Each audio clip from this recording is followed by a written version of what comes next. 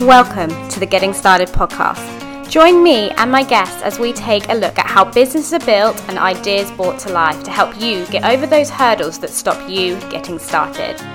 And I'm your host, Claire Durran, online consultant, business owner and serial dreamer.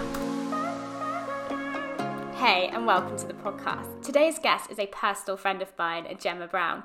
Gemma is a fantastic personal and business coach who works to empower people through her one-to-one coaching sessions as well as group workshops.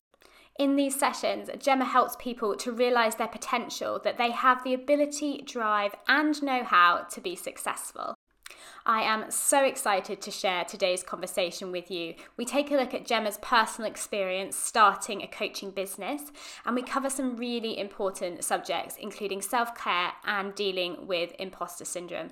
I personally got so much out of today's conversation, and I was taking notes the whole way through. So I hope you enjoy it too.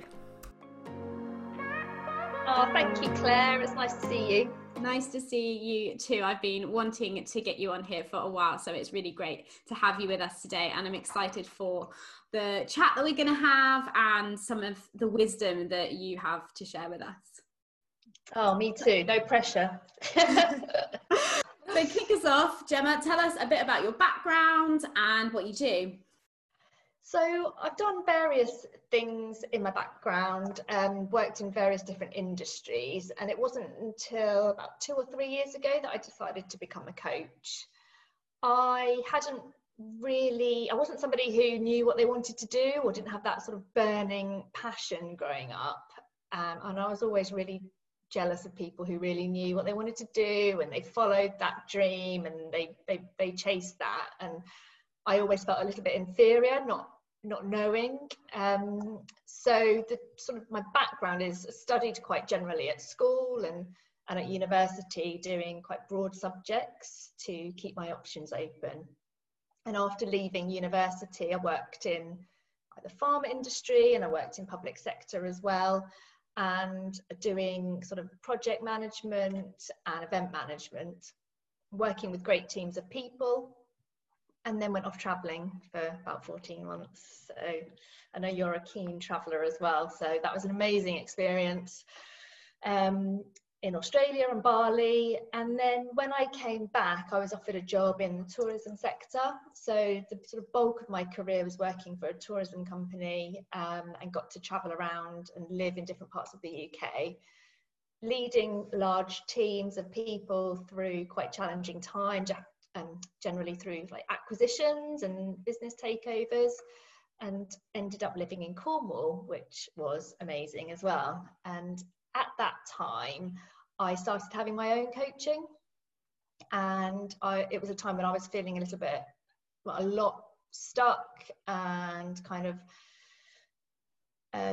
feeling as though I had lots of the things that should make me happy but wasn't feeling happy, and I really wanted to find out more about that. So I started working with a personal coach who, when I started with her, had no idea what coaching was, really didn't know what I was getting myself into, but she helped me really understand myself, get to know myself and work out what it is that I wanted to do and be. And I was so inspired by that relationship and working with her and just the possibilities that opened up, that I felt pulled towards doing that as a career. So that's when I retrained to become a coach, and here we are. Wow, amazing. Your story is so inspiring because you've really been on a journey from kind of not knowing and not really having, a clear direction, which I think some people, and probably most of us, kind of feel like we should have that plan of our lives to kind of go forwards, that we need to study this at university in order to get that job and have that career or whatnot. So I really am inspired by your journey and the fact that you can openly say that you didn't know and that you were open to kind of keeping your options open and exploring things like that. And yeah, I just love that. And also, of course, the traveling. Love that. Sounds amazing. I wonder, in the midst of it all, did you feel that you always wanted to be a business owner or an entrepreneur or a freelance solopreneur? No, not one jot. So it didn't even cross my mind. I think I would have seen that as quite sort of risky to be a business owner and set up my own business. And I guess growing up, I was quite risk averse, and so didn't even consider it. Didn't even cross my mind to become a business owner. And I think I probably didn't have that many role models around who modeled that sort of female entrepreneur at the time. So it really didn't cross my mind. And I think even when I trained to become a coach, the driving force there wasn't about setting up my own business. It wasn't about being a business owner. It was about following a passion, following something that I was just really interested in, really excited about, really believed in the power of coaching, and knew I wanted to use my skills to help others find their direction, find their way, and get to know themselves. So yeah, never even considered myself as an entrepreneur, to be honest. I love that. I love that your journey has led you to this place because of your passion to help other people, and you kind of seems like you've overcome the challenges that setting up your own business might have had for you because you had that driving passion to kind of use your skill set to help other people. That's, you know, huge. I imagine there are people listening as well who can relate to having a passion for something but not quite knowing how to start a business and kind of crack on as such, particularly at the moment. I mean, the world is crazy. The COVID over the last 12 months has changed everything. I wonder if you can talk a little bit about how you've navigated in your business and your coaching clients through kind of the last 12 months of COVID. Well, it's been a huge learning curve. I've experienced probably, similar to other people, real highs and lows through this time, and learn a lot about myself and what's important to me, as lots of other people have.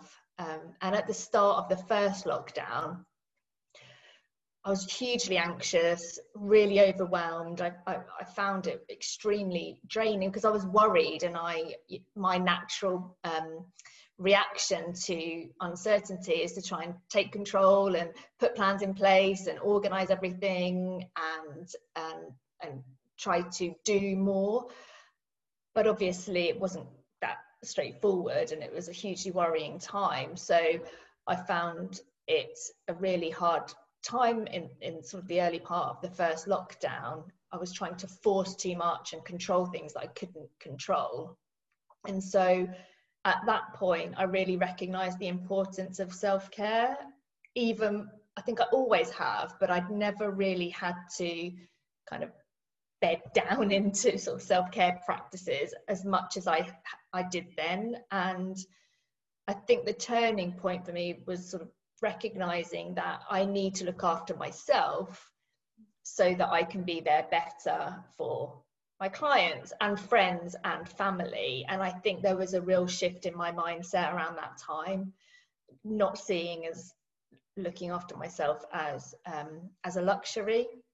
And I think because of the nature then of the coaching, what other people were bringing into the coaching sessions, that was quite heavy. There was a lot of stress, there's a lot of worry. I was finding it quite draining, because you do naturally take on sort of some of the emotions that are brought into the session. So I think, you know, self-care is something I'm a huge advocate, like you are as well, and looking after our well-being, and hopefully I've been able to help clients kind of prioritize that a little bit more as well. So I think that's definitely been one of the top things I've learned through the last 12 months. And then I think not trying to control the uncontrollable, so really focusing on that is within my control, has been a really another sort of grounding point for me. Self-care, that is we could talk for hours on that. And I think, you know, I follow you on social media, and that is instantly something when I think about who displays self-care well online, and you are definitely a real champion for that. And you share quite a lot about it as well, and it's something that we've all, you know, had to try and adopt. I wonder if you could just maybe share kind of the top couple of self-care things that you do that, you know, have been helpful for you during the last couple of months. I think I have to say, because I say this a lot, but it is about finding out what works personally for you. And I think one of the dangers with social media is we see so much of what other people are doing and then judge ourselves against that and think, well, why am I not running that far, or I should be doing that, or that's what the perfect self-care regime looks like. And it's a great place of inspiration, but I also think it's really personal, and you need to sort of understand what you need to be able to look after yourself. So for me, I really focus on my needs. What do I need to be able to do to look after myself? And around, a lot of that is around creating calm environments, having space. The main thing that I've loved is walking. I don't know about you, I've never walked so far. I sweat like every day, and I'd never seen the true joy that can be found in just kind of walking around my village, well, however many times I have this year. But for me, it just gives me space outside of these four walls. I think better, I instantly feel better just from getting out. And so walking has been a huge feature, and journaling as well. I write everything down, and I know when I'm feeling in a funk or feeling a bit jittery, one of those two things will really help me. There's something about just getting it on a piece of paper and seeing the words, and it instantly takes pressure out of the situation, and it's very very therapeutic for me personally. Wow, I love that. I wish I could be disciplined enough to journal. Well, I was thinking of setting up a journaling sort of like regular workshop, so maybe live on Instagram, just because I think lots of people do want to do it, but they just, you know, things get in the way, don't they? And I was thinking maybe we should kind of be accountable to each other and have a... You should definitely do that, and I will definitely sign up. Hopefully you can help me become a better journaler to kind of get my kind of thoughts down onto paper. I love what you said there about making sure that you're choosing the things that are right for you, not necessarily what you see people do on social media, because, you know, we are always faced with this kind of cookie cutter perfect impression of what people are doing and what lockdown looks like for people, whether they're, you know, having the perfectly, you know, eloquent meal at home, or they're one of the few that got to jet off to Dubai.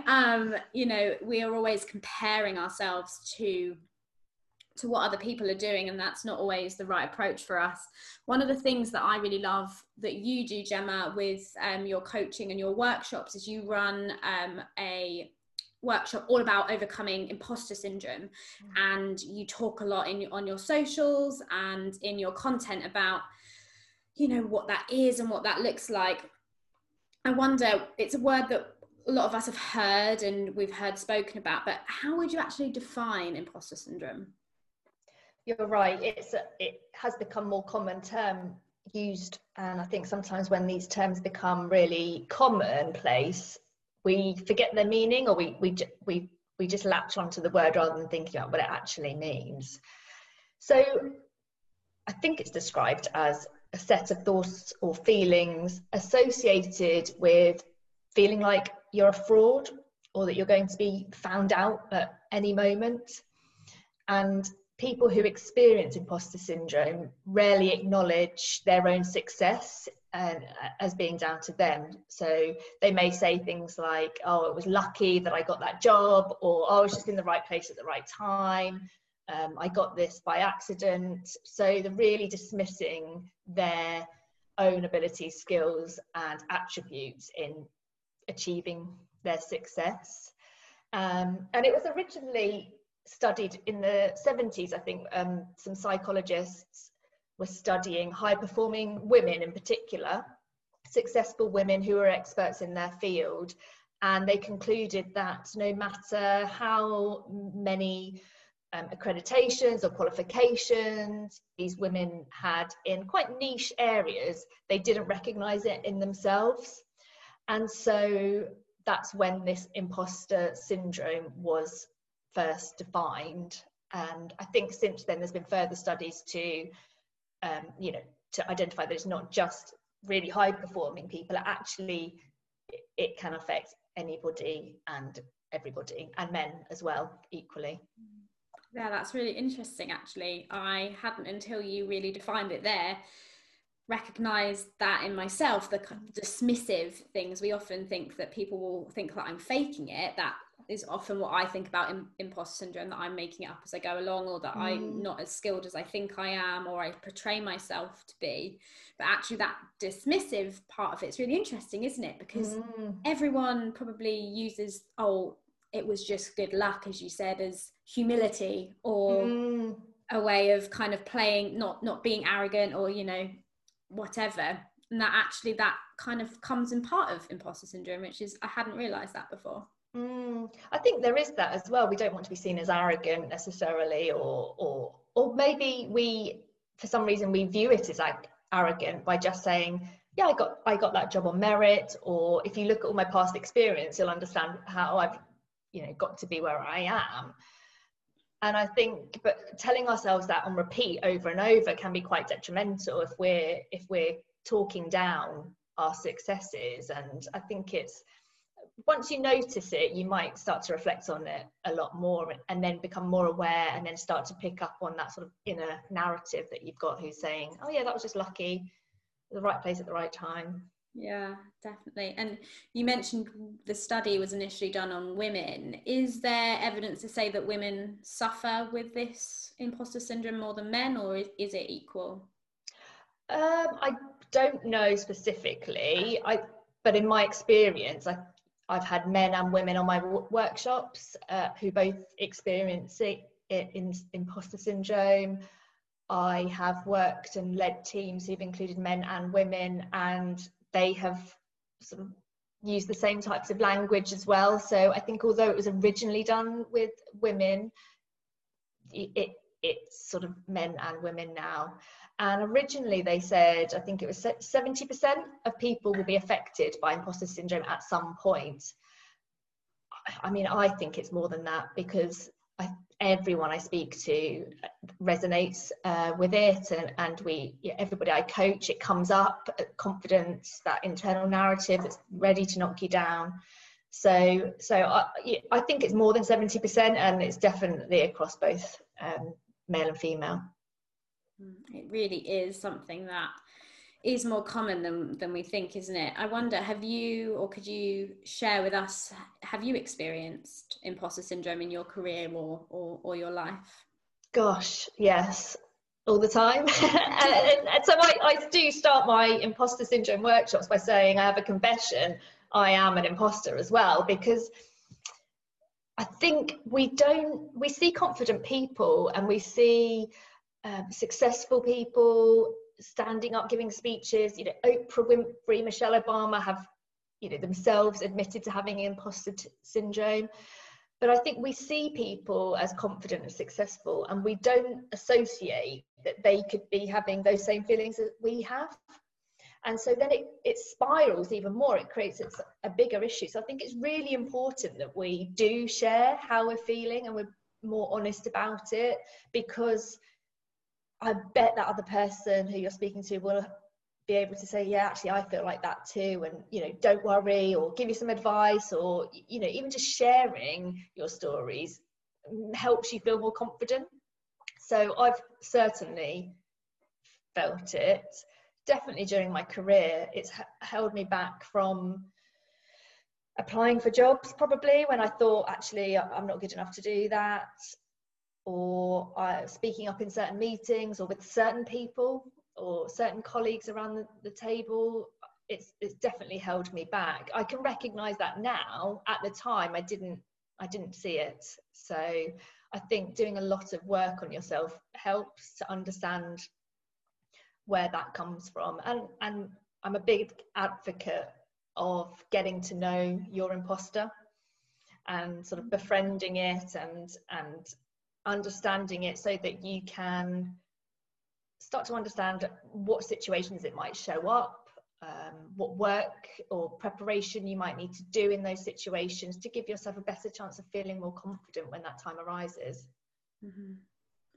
Yeah, it's really important that we all, you know, are able to be vulnerable enough to share our stories. Like you said, I think the more that we do that, hopefully the more people that can overcome it as well. And I hate the fact that it holds people back and that they miss opportunities, or you know, they prevent themselves from progressing in life just because of a voice that's essentially lying to them in their head.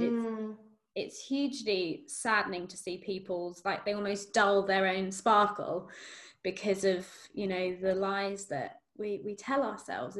It's really sad, isn't it?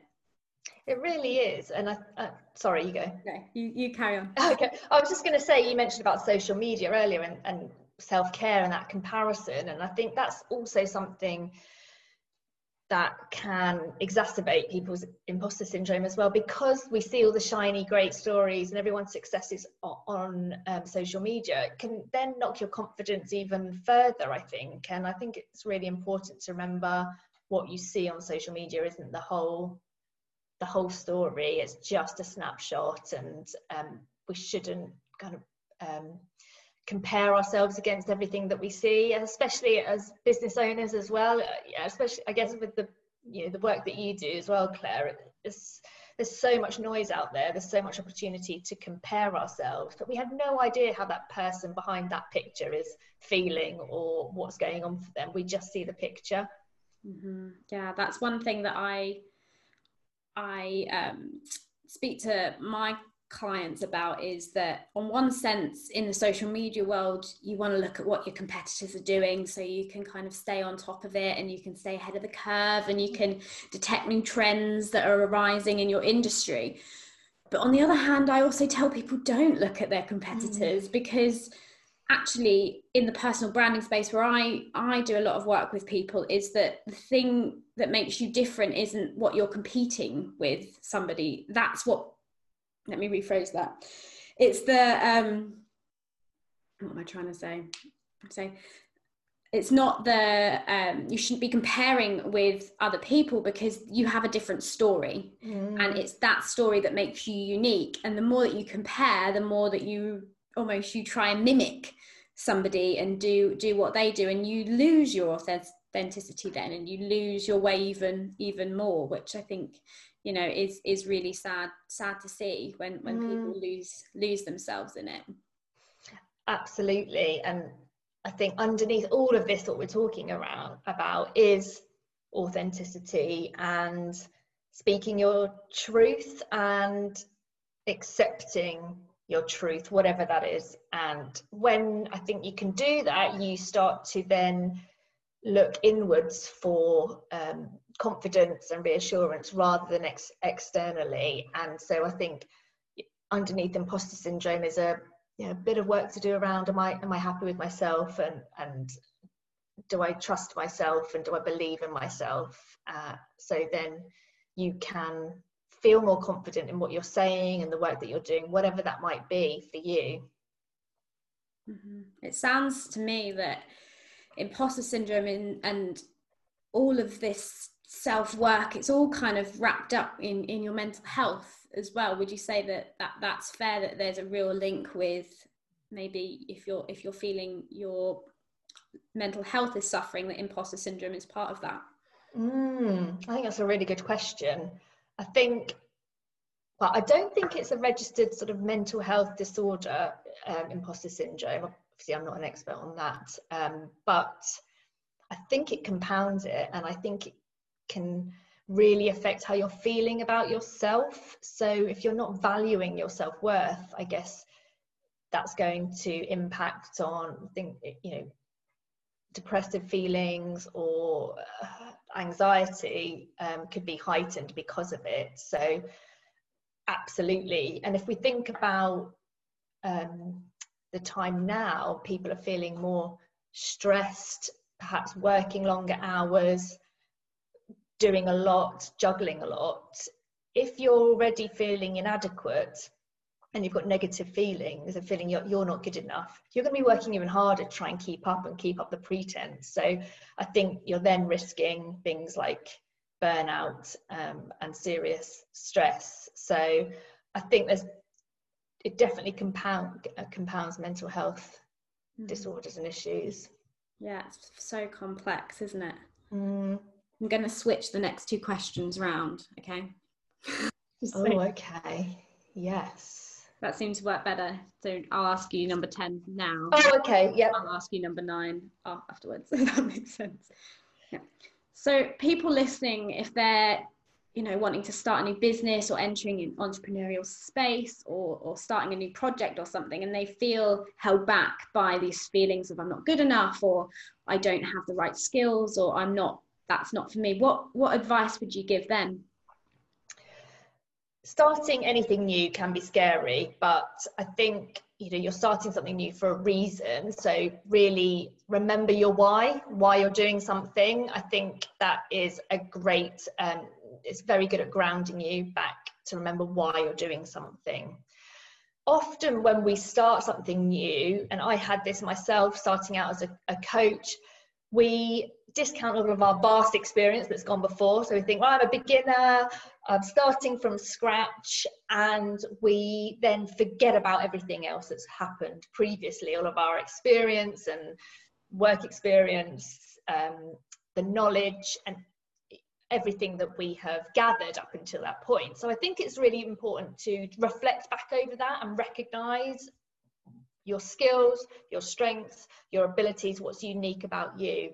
And as I mentioned earlier, I'm a big fan of journaling. So write that down, get it on paper so that it's there for you to easily refer to, so you can kind of regularly remind yourself of your skills and your abilities. Because what our imposter does is it talks to us, and it, like you said, it tells us lies. It doesn't speak from a place of truth. It doesn't look at the facts. So when we start a new job, we think, oh, I'm not going to be very good at this. Oh my gosh, I don't know anything. I don't know anybody. But if you look back at your past experience, I've started new jobs in the past. I was fine. I was confident. I learned the things I needed to learn. I did the job that I needed to do. That's the fact. This, what your imposter is telling you is not fact. So I think identifying your skills and strengths, abilities and experience, write it down so it's visible and easily sort of somewhere you can easily find it and refer to it. And then ask your imposter, where is the evidence? Because that's where I think you need to challenge your imposter syndrome.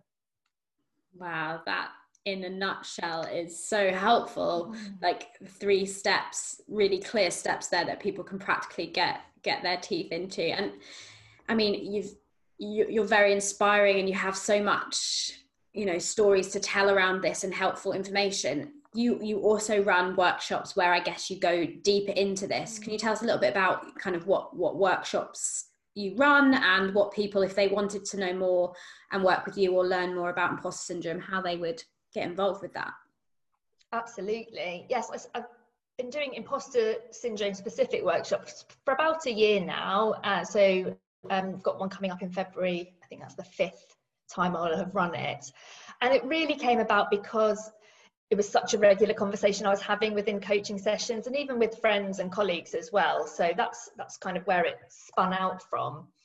It's just a 2-hour intro to imposter syndrome, to help give people some background like we've talked about, and some practical tools to build their confidence and change that narrow, sort of negative internal voice.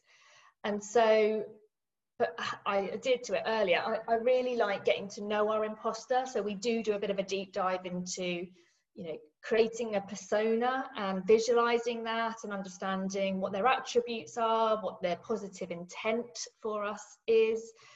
We even name them. Bear with me on this one. But it's really understanding, well, when do they show up and how do they show up and what are they going to say to me? So that you have a little bit of, I guess, foresight into, well, how can I deal with them so it's not a shock and they don't knock me down at that moment when I really need to be my best. So that's kind of part of the practical side of it. The thing that people say to me time and time again, though, is how much value they've got from hearing other people's stories. So seeing other people who are successful in their own right around the Zoom table, if you like, now, and seeing that they have these same feelings of being inferior and you know, feeling like they're going to get caught out at any moment. We all find that sharing is caring, isn't it? And actually knowing you're not alone is so valuable, and it's my favorite thing about group coaching, because there's so much support from within the group, and it's wonderful to be a part of that. So yeah, so that's coming up in February, and yeah, if anybody wants to know more on that, it's on my website and on all my social media. Amazing. channels. I personally am booked on for your next session, so I'm looking forward to joining that workshop and seeing you in action as well. Gemma, you've shared so much wisdom, and I'm so privileged that you've taken your time out of your day to kind of share that with us. But where could people find you if they want to connect with you online, on socials? Where can they do that? It's been a great conversation. I feel like we could talk for another sort of 2 hours. There's so much in common.